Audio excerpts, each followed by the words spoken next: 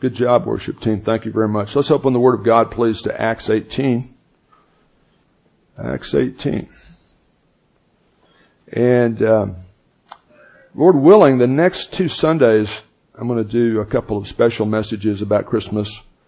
And then the Sunday after Christmas, James is going to speak. And that's always special.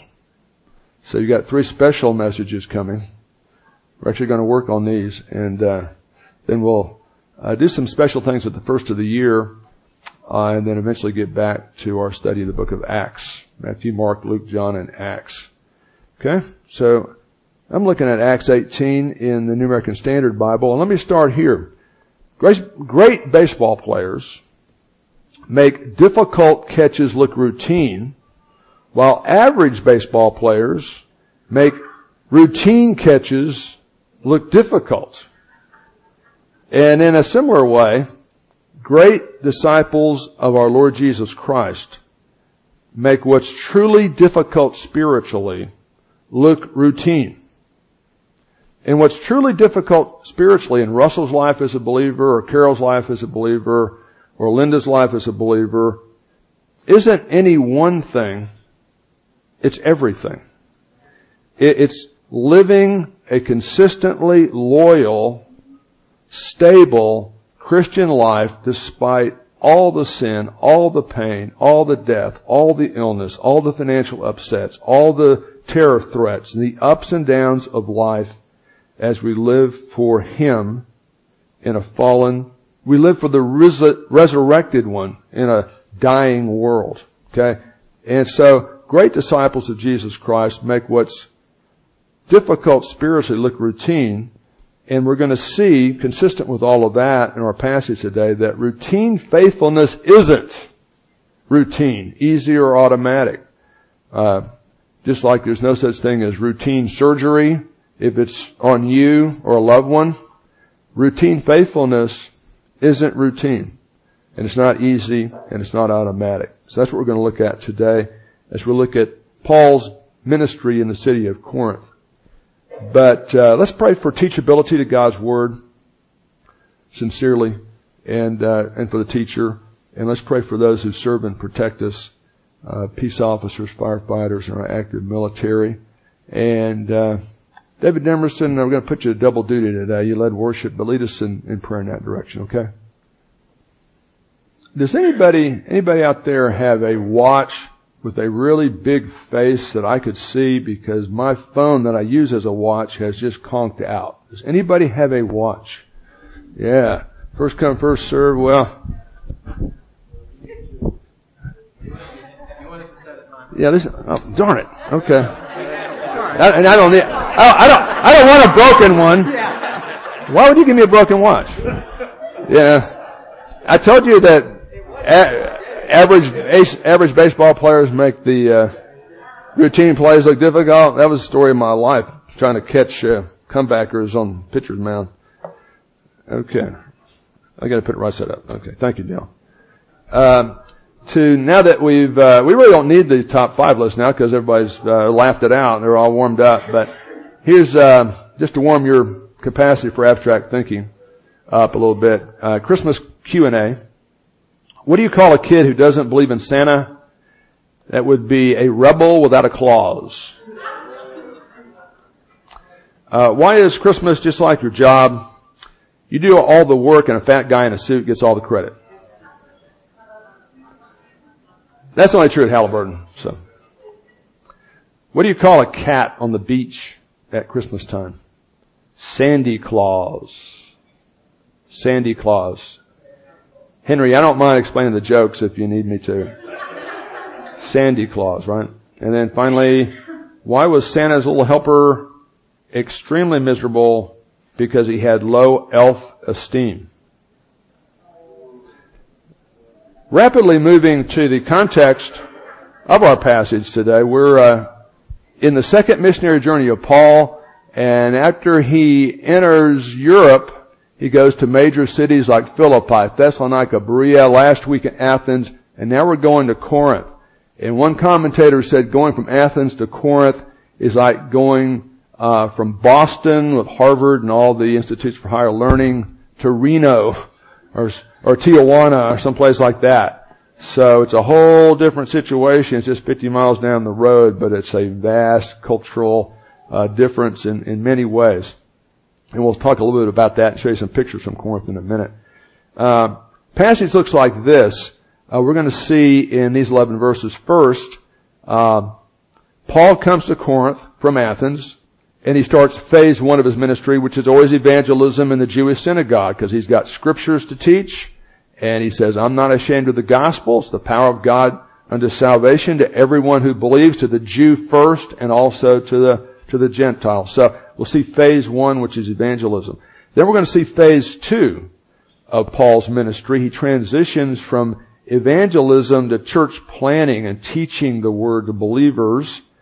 And then in verses 9 through 11, we're going to see the Lord tells Paul to keep on doing the same old thing rather than giving it up or watering it down, because he got a little discouraged. Sometimes when you're trying to do the right things, it can be discouraging because you wonder if you're really accomplishing very much. So we're going to see that the ministry of encouragement is something all of us can and need to be involved in on both the receiving and the giving end.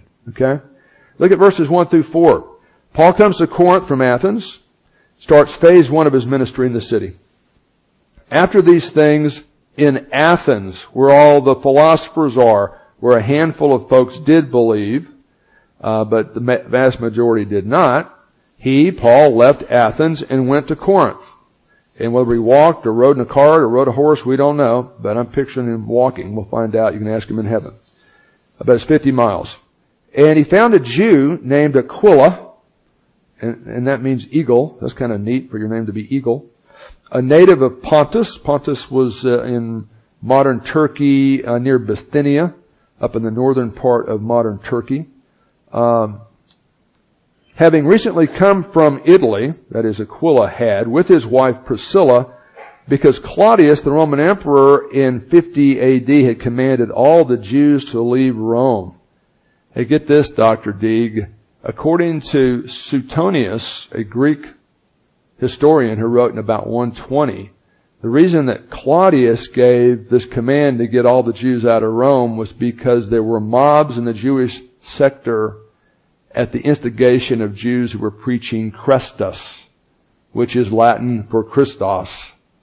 The gospel beat Paul to Rome. The gospel was in Rome by 49 or 50 AD, and apparently the majority of the Jewish community were hot and bothered about it, so it's just easier for the emperor to get rid of them temporarily from the city. And in result of that, Priscilla, his wife Aquila, who had been Jewish believers living in Rome, have now come to Corinth because they've been forced out of town.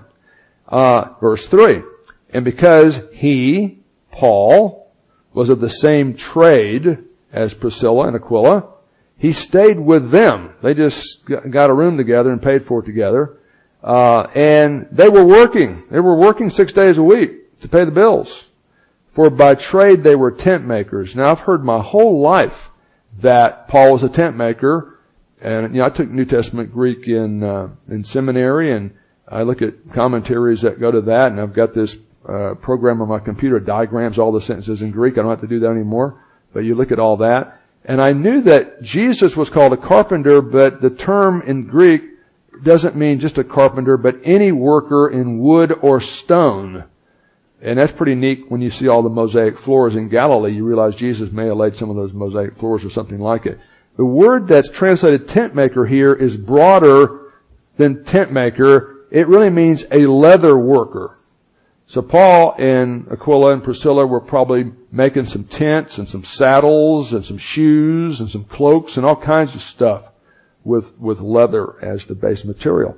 So that's what they're doing 6 days a week. What's Paul doing every Saturday on the seventh day Sabbath? Verse 7, he was reasoning in the synagogue with the Jewish folks and Gentiles who want to know about the God of Abraham, Isaac, and Jacob and his promises. He was in the synagogue there in Corinth every Sabbath and was trying to persuade Jews and Greeks. I think Homer and Pam will remember this, but when we had the privilege in 2010 of being on the Greek extension, and so half the tour went home and the rest of us stayed and got on a bus and went to Olympia, where the Olympics started. and Corinth and Delphi. You remember that, Jan. There was a museum at Corinth, a small museum in Corinth, and one of the things it had was this piece of wood that was had an inscription in it that said synagogue. So, and that's dated 1st century. So we found the sign. We're not sure what building was the synagogue, or even it's not standing anymore, but we found the sign over the synagogue that Paul would have visited there. Let's say a few things about Corinth so we can appreciate where Paul is. This is just a map, of course, of Greece, and Corinth is in a very strategic location right on this very tiny little isthmus between the Aegean and the Ionian Sea. And sailors back then, going either to Rome or from Rome to Ephesus or someplace else, would actually at times, depending on the size of the cargo and stuff, would, rather than going around here, which was very dangerous, they would go through here. It's just like a mile and a half, something like that, and they would have their cargoes and their boats dragged across that strip of land. A century or a decade or two later, I think it was Nero who attempted to build a canal there, and they were unsuccessful. But in the late 1800s, they built a canal, and I'll show you what that looks like. And for some reason, Mike, I can remember distinctly on that tour, we were headed toward Corinth, and we got to the isthmus there where they built the canal. It was kind of drizzling and dark, late morning, and they kind of said, if you want to get out and walk a block over there or something, you can look down that site there. Now, that's a stock picture I got from the internet, because in addition to my phone going out, my computer at home tanked about 3 weeks ago, and I've got all my Greek, Ephesus, Corinth pictures not backed up on that computer, and I'm going to take it downtown and see if they can find my data. But anyway, I remember only a hand. It's funny because the guy on the bus said, "Okay, we're just a little way from where you can get out and look down that canal if you want to." And there's also like a convenience store next to it. And if you want to go to a convenience store, and it looked like 2/3 of the bus went to the convenience store, and me and Mike and 2 other people walked out because it's kind of rainy, a little chilly. But I remember looking down that canal that they've actually built nowadays. But Corinth was a very strategic city because of its location. It was the largest city in Greece at the time. It was 20 times larger than Athens. That blew my mind. It featured a temple to the goddess of love, and don't think about Valentines and little guys shooting angels and sweet romantic love. This is erotic, in most cases, crazy, perverted, over-the-top kind of bizarro land kind of eroticism. Temple dedicated to Aphrodite with about 1,000 female priestesses, and we would call them something other than priestesses today. I'll let you figure that one out. Everybody's going to be researching Corinth as soon as church is over, aren't you? So it was a very spiritually needy place. So they needed the light of the gospel. And I always feel like the darker the sin, the brighter the light's going to shine. So as I look at the cultural disintegration of our culture, I know that if we'll keep shining the light, some people are going to hear and believe. God's going to find His people, right? Regardless of the craziness around us, even though it's very sad to see it go down the tubes. But it's a very needy place, but it's also an intimidating place to preach the gospel, because these people were pseudo-sophisticates, and they had no rules, and they were smarter than all the people that would try to insist there's some kind of moral accountability before God. It's been found by archaeologists, and although there's a lot more archaeology they could do, but can't, because the modern city of Corinth is over most of the archaeology, here's some of the things you'll see if you go to Corinth. Those are ruins of not Aphrodite's temple, but a temple to Apollos. That's a different angle, but that's a good angle, because Carol, up here, hey, we ought to start, rather than Christmas carols, could we call them Christmas onesers? Have James write that down. Write that down. This is the city of Corinth.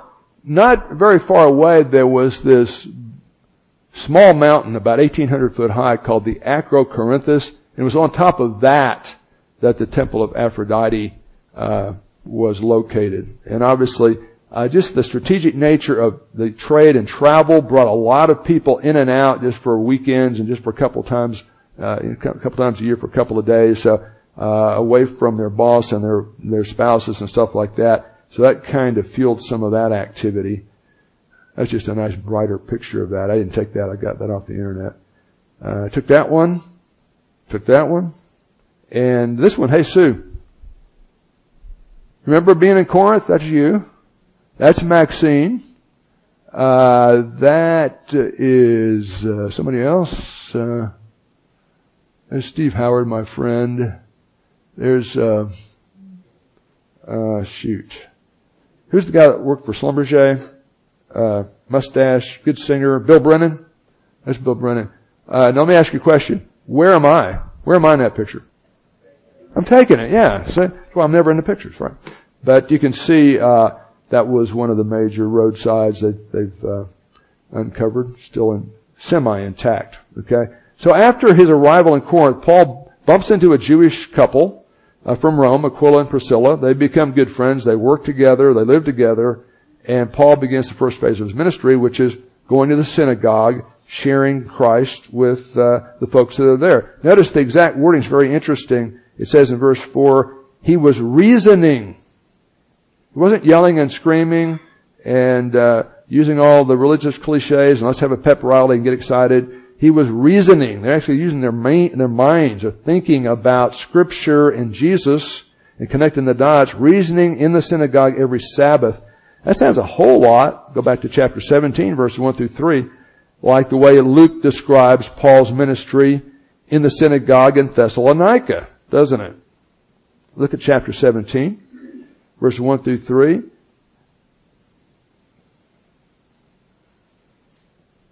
Now we're moving from Philippi to Thessalonica, and they move through Amphipolis and Apollonia, and then they come to Thessalonica. There was a synagogue there. According to Paul's custom, he went to them first for 3 Sabbaths, reasoned with them from the Scriptures. Now look at this, Ben. Verse 3 tells you what Luke means by reasoning from the Scriptures about Jesus in Jewish synagogues. In other words, verse 3, explaining Isaiah 53 and Psalm 22 and Zechariah 12 and stuff like that, explaining and giving evidence that the Christ had to suffer, Isaiah 53, Psalm 22, and rise again from the dead, saying, this Jesus whom I am proclaiming to you is the Christ. The Jesus of history is the Christ of faith. They're both the same people. There's no difference. So, phase 1. Let's go to the synagogue. Let's open up the Scriptures. Let's preach Jesus. And Paul's got a lot to preach, because when you analyze the Old Testament data, there's a lot of content about who the Messiah would be, where he would come from, when he'd come, what he would do, and why he'd do it. So I would have loved to got the videos of that, those teaching sessions, right? Wouldn't that be nice? Some principles I want you to see. There's no money growing on trees here, so Paul can go into the synagogue. Paul's having to work like any average person 6 days a week. Now, here's the thing. Our disappointments a lot of times turn out to be God's appointments. And I got a feeling that Aquila and Priscilla weren't crazy about packing up all their stuff and having to leave town, one step ahead of the Roman Empire. But they end up, here in Corinth, and they end up, by God's providence, bumping into Paul, which has got to be an amazing, shot in the arm. And we're going to see them referred to a few more times in the book of Acts in some real strategic ways. They all shared the same trade. They worked together. And here's the thing. When Paul's doing evangelistic work, doing pioneer evangelistic work, Ron, he doesn't ask anybody to pay him anything. He doesn't want to act like, let me tell you about the gospel, now give me your money. Because he didn't want to look like he's peddling the gospel. And he always resented it, and he refers to that in 2 Corinthians. I didn't come to peddle the gospel to you. I didn't charge you anything for anything when I was telling you the gospel. Now, after you believed, and I started giving my life to you and teaching you the Scripture, then is it unreasonable for me to sow spiritual things for you and expect physical things back from you? So that's the way he operates. And just notice that. So he's working hard. According to the Talmud, kind of the Jewish commentary in the oral law, every Jewish father should teach his son 3 things. Number 1, he should teach him the Torah, the Scripture. Number 2, he should teach him a trade, how to make a living. And you apprentice your son unto yourself, in this case as a leather worker. And number 3, you know what the third thing you're supposed to do, Blanche? Teach him the Scripture. Teach them the Torah, teach them a trade, teach them how to swim. That's what the Talmud says, which is, how do you argue with that? We farm that out nowadays. We take them to the YMCA and somebody else teaches them how to swim, but that's just that. So Paul knew how to work, and he didn't expect God to send him a check in the mail or have money grow on trees so he could pull it down and finance his ministry. He just worked for a living. See, God doesn't work just through miracles. He works through the so-called mundane. If you really understand some sovereignty of God, providence of God, you realize everything. Today, and maybe my phone got mad at me because I got up. I was especially excited today for some reason. Can you tell? Dressed up, special and stuff, and it's hard to get my hair just right, nowadays. So I spend a lot of time just for you. I know Angie likes it when it looks good. Anyway, so I'm excited, and I'm leaving earlier than usual, and I get in the car, and I realize I don't have my phone. As much as I appreciate my phone, I spend a lot of my life looking for my phone. And because I'm a lot of times in church or teaching at college, I always have my phone on mute. So even if Debbie calls it, I can't find it because it's not making any noise. So anyway, I'm in my car, kind of wipe the car windshield off, and I'm ready to go. I'm going to be here at 8 o'clock in the morning. And I usually try to James and I usually get here an hour early, but 90 minutes is kind of early, even for me, on Sundays. So anyway, I'm good to go, and I'm just about to take off, and I realize I don't know where my phone is. So I look all over my car, so I'm pretty sure I brought it out, it's not there. Eventually find my phone. It takes about 10 minutes, and I was really kind of mad, and I'd said goodbye to Debbie, and when I came back in, she said, I thought you were leaving, with a happy, cheerful voice, So I was, but I can't find my phone, So, you ever do that? Finally found the phone, get in there, kind of frustrated, and I thought, you know what? I've preached on this before. I believe in the sovereignty of God. I believe in the providence of God.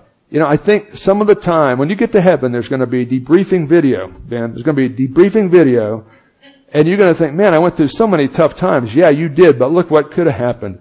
And I got a feeling, I'm not saying this definitely happened this time, but I got a feeling you're going to get to heaven and find out, that time you couldn't find your phone and you left 7 minutes later than you wanted to? Well, guess what? Let me show you what would have happened if you had your phone.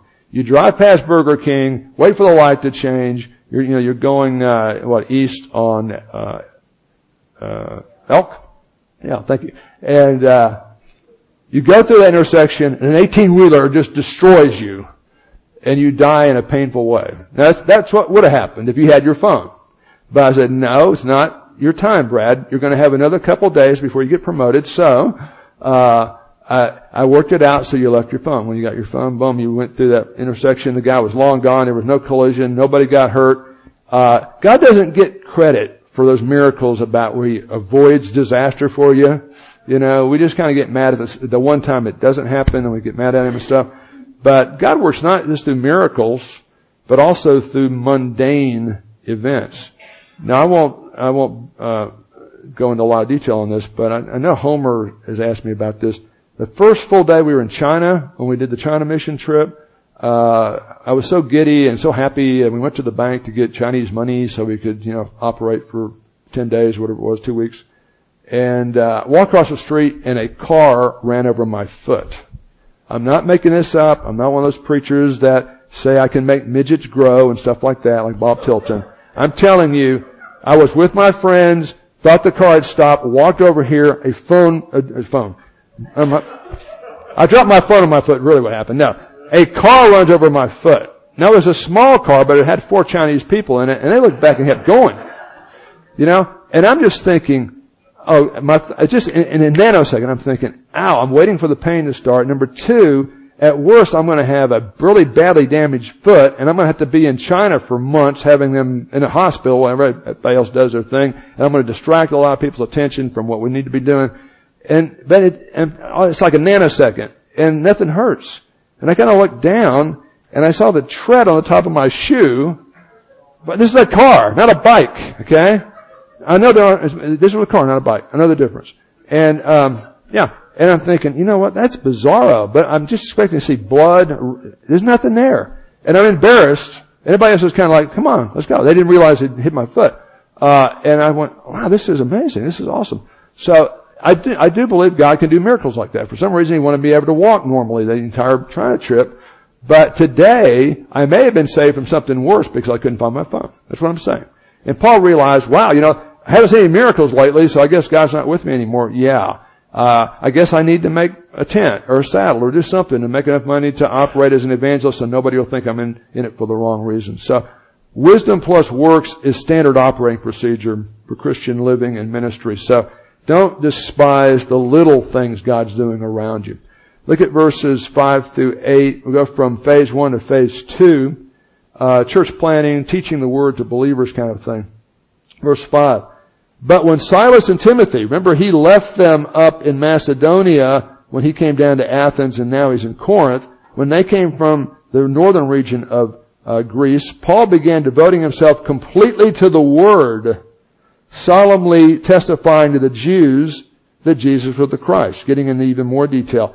But after a period of time, it became obvious that most of them categorically are not going to respond. When they resisted and blasphemed, he shook out his garments and said to them very dramatically, your blood be on your own heads. I'm clean. I did what I needed to do. You're responsible. You heard it. You don't want it. We're going to find people of peace that want to respond to this thing. So he left and went to the house of a man named Titius Justus, a worshiper of God. He's a Roman, he's a Gentile, but he's been associated with the synagogue. He wants to know about the God of Abraham, Isaac, and Jacob, whose house was next to the synagogue. So Paul's leaving the synagogue and going to set up shop and ministry next door to the synagogue. I bet that made the synagogue really happy, didn't it? And watch this. Crispus, the leader of the synagogue, believed in the Lord with all of his family, and a good many of the Corinthians in the city, when they heard the gospel, were believing and being baptized. Wow. I think what happens here is, it's not just verse 5 that his friends come down, but his friends come down with something to help. When you read the book of Philippians, when you read 2 Corinthians, Paul talks about the fact that the Corinthian church especially sent many financial gifts to help him on his way. So reading a bit between the lines, I think Silas and Timothy are coming down in part to bring this financial gift. So Paul doesn't have to work 6 days a week. He can focus strictly on teaching the word. But you hit a wall, and you get to a point where you try to share the faith with some people, and eventually they just throw it back in your face, and if nothing else, actually blaspheme more. The more they know, the more they can be creative in the way they blaspheme or reject. And you're just hardening them at that point. You're just throwing your pearls before swine, as the Lord would say. So there's a limit, Now, if some of these folks later are convicted and God is drawing them to himself, they're going to hear the gospel somewhere else, or they'll remember what Paul said. But he's just saying, enough is enough. We don't have to cram the gospel down people's throats, Russell. You just need to live it and share it with people who are open to it. And ask God to lead you to some people who are open to it, and you will. He'll do that. But from now on, we're going to the Gentiles. They go next door. Just so happens that one of the Gentiles who lived next door was also a synagogue attender, Titius Justus, and also a big shot in the synagogue, and several others had come to faith. So we're actually getting a church started now. And so we kind of have, at this point, I say bad news about the good news in Corinth and good news about the good news in Corinth. The bad news is a large percentage of the Jews in the synagogue just categorically rejected it. We're not going to believe it. We don't want it. And all we're going to do is make fun of you and blaspheme what you're saying about Jesus. We're not interested. We don't care. And so Paul very dramatically, in a kind of a ancient Near Eastern way, just does a visual presentation of just how serious their rejection is by shaking off the dust and that kind of thing. The good news about the good news is that Titius Justus, whose full name is Gaius Titius Justus, becomes a believer.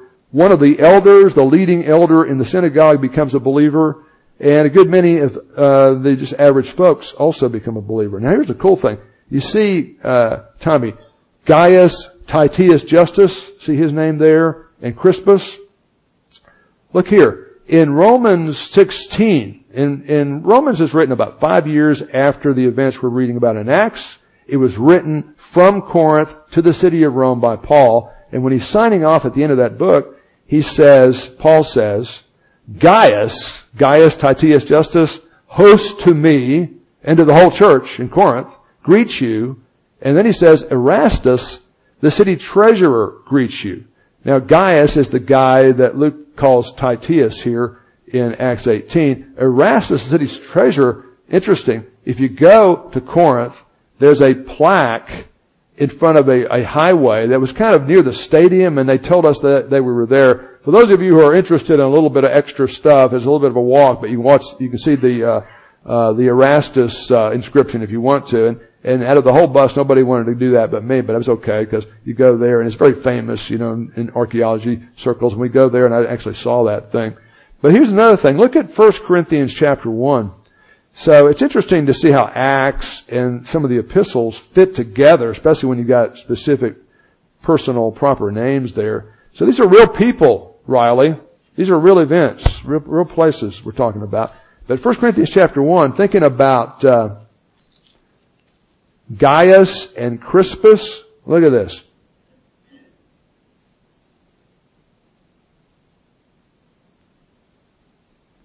Let me just start with the really interesting part as far as the whole issue. Do you have to be baptized to be saved?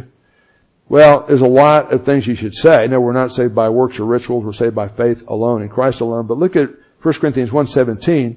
Paul says, after he summarizes what he wants to say about people using who baptized them as the basis for a pecking order in the church, which is ridiculous. But he says, hey, bottom line, Christ did not send me to baptize, but to preach the gospel. Baptism is a wonderful sign of your faith. It's not your faith. It's not the gospel. It's on top of the gospel. Okay? You make vows, you keep your vows, you wear a ring, you can take the ring off, play golf, you're still married. Christ didn't send me to baptize. If you had to be baptized to be saved, you know what, Matt, there's no way he'd say that. You can't have to have it to be saved, or he couldn't say that. Christ didn't send me to baptize, but to preach the gospel, not in cleverness, because I want to focus on the cross. But go back. He says, chapter 1, verse 11. One of the problem with ministering in Corinth was it was a very immoral culture that was very antithetical to the message of Christ. But also the people who end up becoming part of the church are kind of squirrely. They're kind of flaky. You know what? The longer I teach at the college level, the more I'm convinced one of the keys to success in life is don't force your teachers or your boss or your friends to come to the conclusion you're flaky. Just try to avoid that, But this is a church full of flaky people. And he says in 1 Corinthians 1:11, Paul says, as he writes this letter to the Corinthians during the third missionary journey, I've been informed concerning you, my brethren, by Chloe's people, that there are quarrels, there are cliques among you. You're not getting along in the church. Now I mean this, that some of you are saying, I'm of Paul. I like Paul. I don't like the other people who teach the word here. Or others are saying, I like Apollos. He's much more eloquent than Paul. Or I'm of Cephas. Or I'm just of Jesus. And I just love Jesus so much I can't like any of the rest of you. And people actually do that in Christian circles. I'm so committed to Jesus, I hate all the other Christians who aren't as spiritual as I am. Which is a strange way to show Christ-like love. If you read the Gospels, but that's a different issue. He says, watch this. Has Christ been divided? Paul wasn't crucified for you. Was he?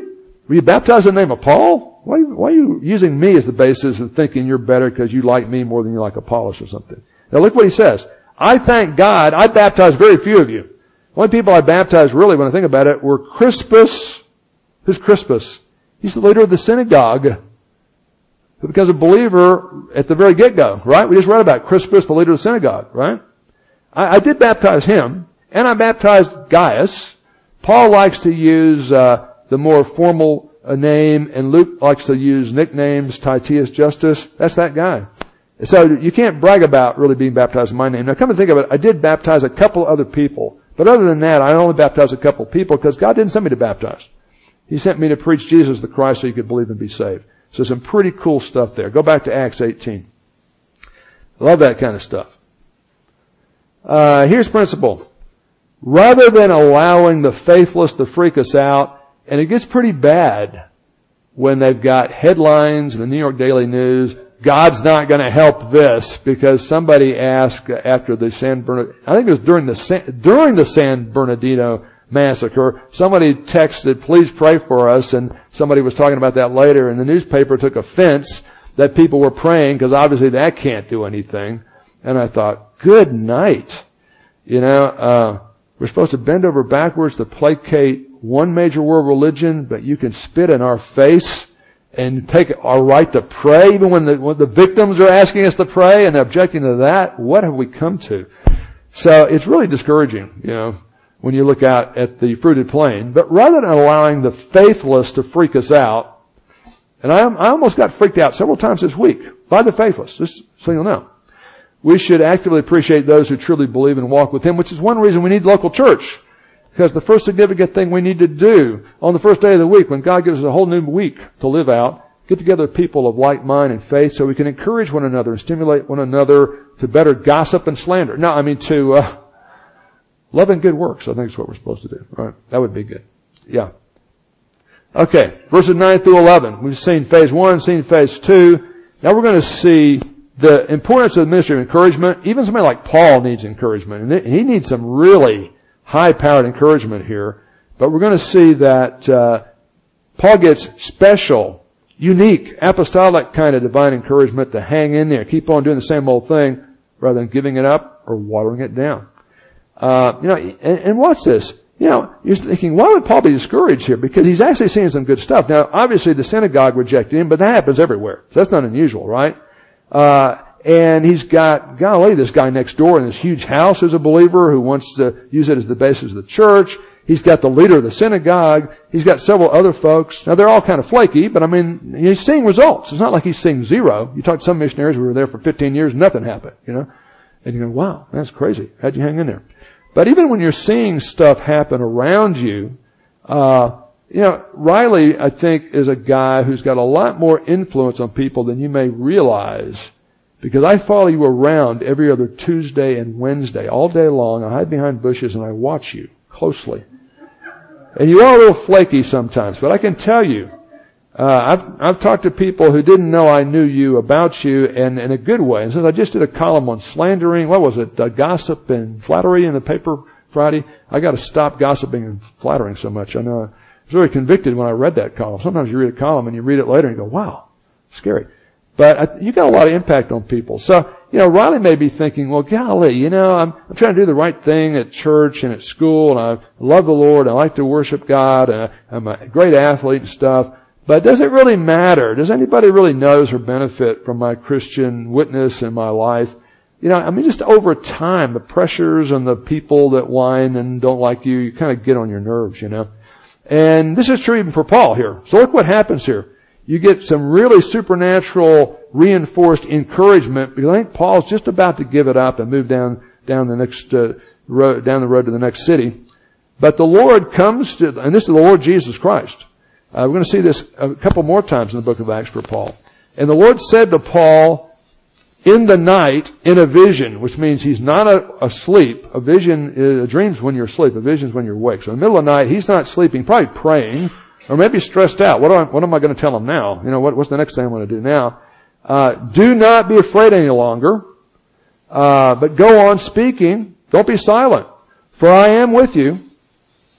Now, the person wouldn't ride the plane, because lo, I am with you always. But if you get in the plane, you're going to be high, But He'll be with you even if you're in a plane. Lo, I am with you. I am with you. And no man will attack you to harm you. He's going to be attacked but not harmed in Corinth. For I have many people in this city, hopefully who don't have microphones attached to them, right? I have many people in this city. You're not done yet, boy. I want you to stay here. And look, saying what happens. And so he just settles in, and he stays 18 months in Corinth.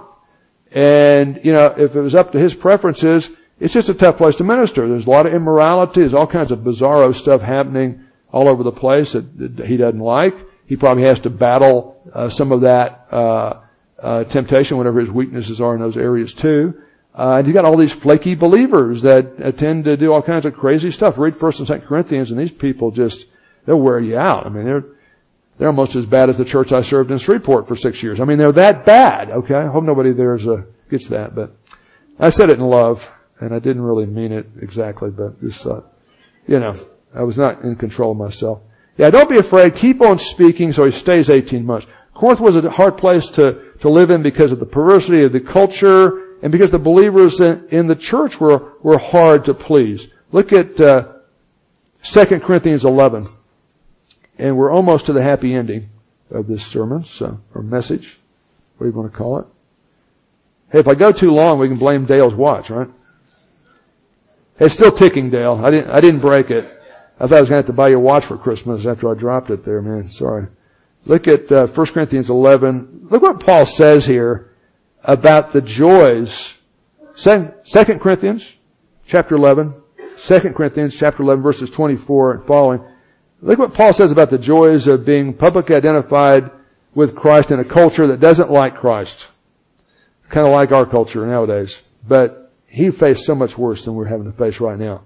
He says, 5 times I've received from the Jews 39 lashes, and 40 can kill you. 3 times I was beaten with rods.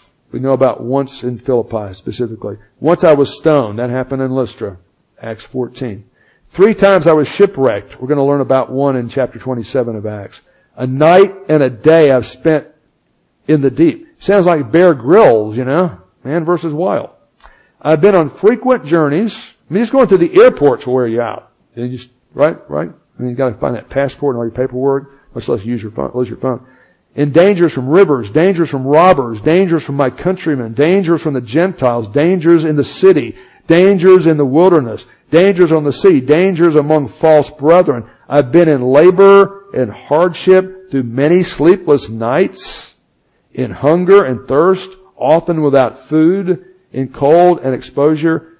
They don't read that passage to you the first day at Dallas Seminary, by the way. They don't want you to find out about that till later. But watch this. He lists all these physical things, which are obviously much more than we have to face at this point. It could change. But watch this. Pastors appreciate this. Apart from such external, little things like that, there's the daily pressure on me of concern for the churches. And you're going, yeah. Just waiting for the next text about somebody's brain surgery, or they're mad at you or mad at somebody, and it's all over, It happens, Crazy. So Paul is ministering, and he's just discouraged, and he just needed encouragement, and nobody in Corinth was really qualified to give it very much. So he got it in a very unique, supernatural way. But the principle, I think, is, if we're going to live a consistent Christian life, make the routine look routine, which it really is routine, we're going to have to lean on the Lord for our encouragement, if our lives are going to really count in the long haul, because there's so many bad things and difficulties and things you can't explain that happen to you. Look at another passage in 2 Corinthians. Look at 2 Corinthians chapter 4. 2 Corinthians chapter 4. Yeah, this is pretty neat. You feel like you're just sitting down with Paul and he's just letting his hair down. 2 Corinthians 4:7. 2 Corinthians 4:7. But we have this treasure of our eternal life in earthen vessels, physical vessels that are going to break down and die at some point unless the rapture happens, such that the surpassing greatness of the power will be shown to be of God and not from ourselves. We're afflicted in every way. Christians aren't bulletproof. We're not immune from anything that can happen to the world. I mean, we get all the same pressures and problems and diseases and everything else that unbelievers get. In parts of the world can see the difference. We are afflicted in every way but not crushed, perplexed but not totally despairing, persecuted but not forsaken, struck down but not destroyed, always carrying about in the body the dying of Christ, such that the life of Christ may also be manifest in our body. Now go down to verse 16. I know we're jumping over some stuff. Therefore, even though we go through the same kind of things anybody in the world goes through, and in some cases worse, we do not lose heart. But though our outer man, our physical body, is decaying and aging, yet our inner man is being renewed. Momentary light affliction. And light affliction, I guess nothing bad ever happened to Paul. He's listed all these bad things, much worse than any of us have dealt with. For momentary light affliction, he's got a human viewpoint perspective when he says that, is producing for us an eternal weight of glory far beyond all comprehension or comparison. But this is only going to happen while we keep our eyes on Him, the crucified, risen Savior, while we look not just at the things that are seen, but at the things which are not seen. The things that are seen are temporary, but the things which are not seen are eternal. So, while Paul receives a very special form of encouragement, when he gets a vision of the risen Christ telling him, hang in there and you're going to be okay and stay there for the next 18 months. Most of the time, most Christians you know desperately need a word of encouragement. Okay? Most Christians you know, as Pam will tell you, are either in a crisis, just coming out of one, or just about to go into one, and you may not know about it. As a rule, friend, be nicer to people than they deserve because they might be dealing with stuff you don't know about. Now, God knows about it. But one reason He brings us into each other's lives is so that we can find stuff to encourage. I emphasized that yesterday at the men's breakfast. And, men have a hard time encouraging one another without apology because we know it sounds like we're flattering or buttering people up. But if you do it with a pure heart, you ought to do it consistently because we need it. Let me define encouragement as a lifestyle of looking for lives to look up. But you're going to do it sincerely, appropriately, right time and place, and without fake flattery. And I know that's not necessarily to put fake flattery, but I wanted to emphasize flattery. When you're just making stuff up you don't really believe, that doesn't count. Here's our problem. It takes zero effort to see stuff we don't like or complain about people or things we don't appreciate. And so all of us get a lot of that kind of input all the time because it's so easy for people to throw that at us, and we throw that out a lot, I'm sure, to people as well. Much more difficult to look for stuff to like in order to encourage the person. And I think a lot of times we see stuff we really admire, appreciate in people, and we may even pray about it, but we don't take the extra step or forget to, or we never get around to it, of telling that other person, what they mean to us or how that example really helped us. And this is one of the things I've seen as a pastor that does funerals is sometimes you get the family talking and people will go, man, you listen to all these amazing things about this person, and it's obvious they kind of feel like, I wish I had told him that. I wish I'd told her that, And I say, you know what? I got a feeling that God gives them some closed circuit in meetings like this so they can kind of see how you feel about them. But yeah, it would have been better. So here's the thing. All of us need encouragement. If Paul needs encouragement, Blanche, supernatural encouragement to hang in there in Corinth, I bet you that Mimi probably needs a word of encouragement occasionally, right? And there's a lot to like about Mimi. I've known Mimi from probably the first time I visited this church 28 years ago. And you always and that was when we didn't have computers back then. I had to give you handwritten handouts where you were working to type up for me on a real typewriter. Remember that? So we got to be really good friends because Mimi and Dale are the only people in the church who can read my handwriting. So, which was a good thing. But here's the thing. Routine faithfulness isn't routine. It is not easy. It is not automatic. But all of us, in order to be routinely faithful, need to be encouraged. Now here's the thing. As somebody who's not very consistent and they just show up and do something and do it really good, they get a lot of encouragement because you just can't believe, brother so-and-so who only comes on Easter and Christmas shows up and helps Krista run Super Summer. And so that just shows up. So that kind of person gets a lot of encouragement. But the poor dumb slobs, like Pam or Ron that show up for everything, always plug into everything, always trying to make everything work, because they just always do it right, you just kind of take them for granted. And I think that's wrong. And my point here is, if the Apostle Paul, who's a fairly consistent Christian, would you say, Blanche, you're a theologian, he's a pretty good Christian, right? If he needed supernatural encouragement, all of us, including the ones that seem to be doing all the right stuff, they don't need it, they're so much more spiritual than anybody else. They may need it just as much or more than the guy that shows up randomly and actually helps with Super Summer for 2 weeks, and we've never seen him for 2 years, so we get excited about that, and I do too. That's great. I'd love to see that. But put your headgear on and look around for people to encourage and make it a commitment that you're going to make routine faithfulness in your life look routine, even though it never is, okay? Father, help us to realize how important it is for us to keep doing the same old things.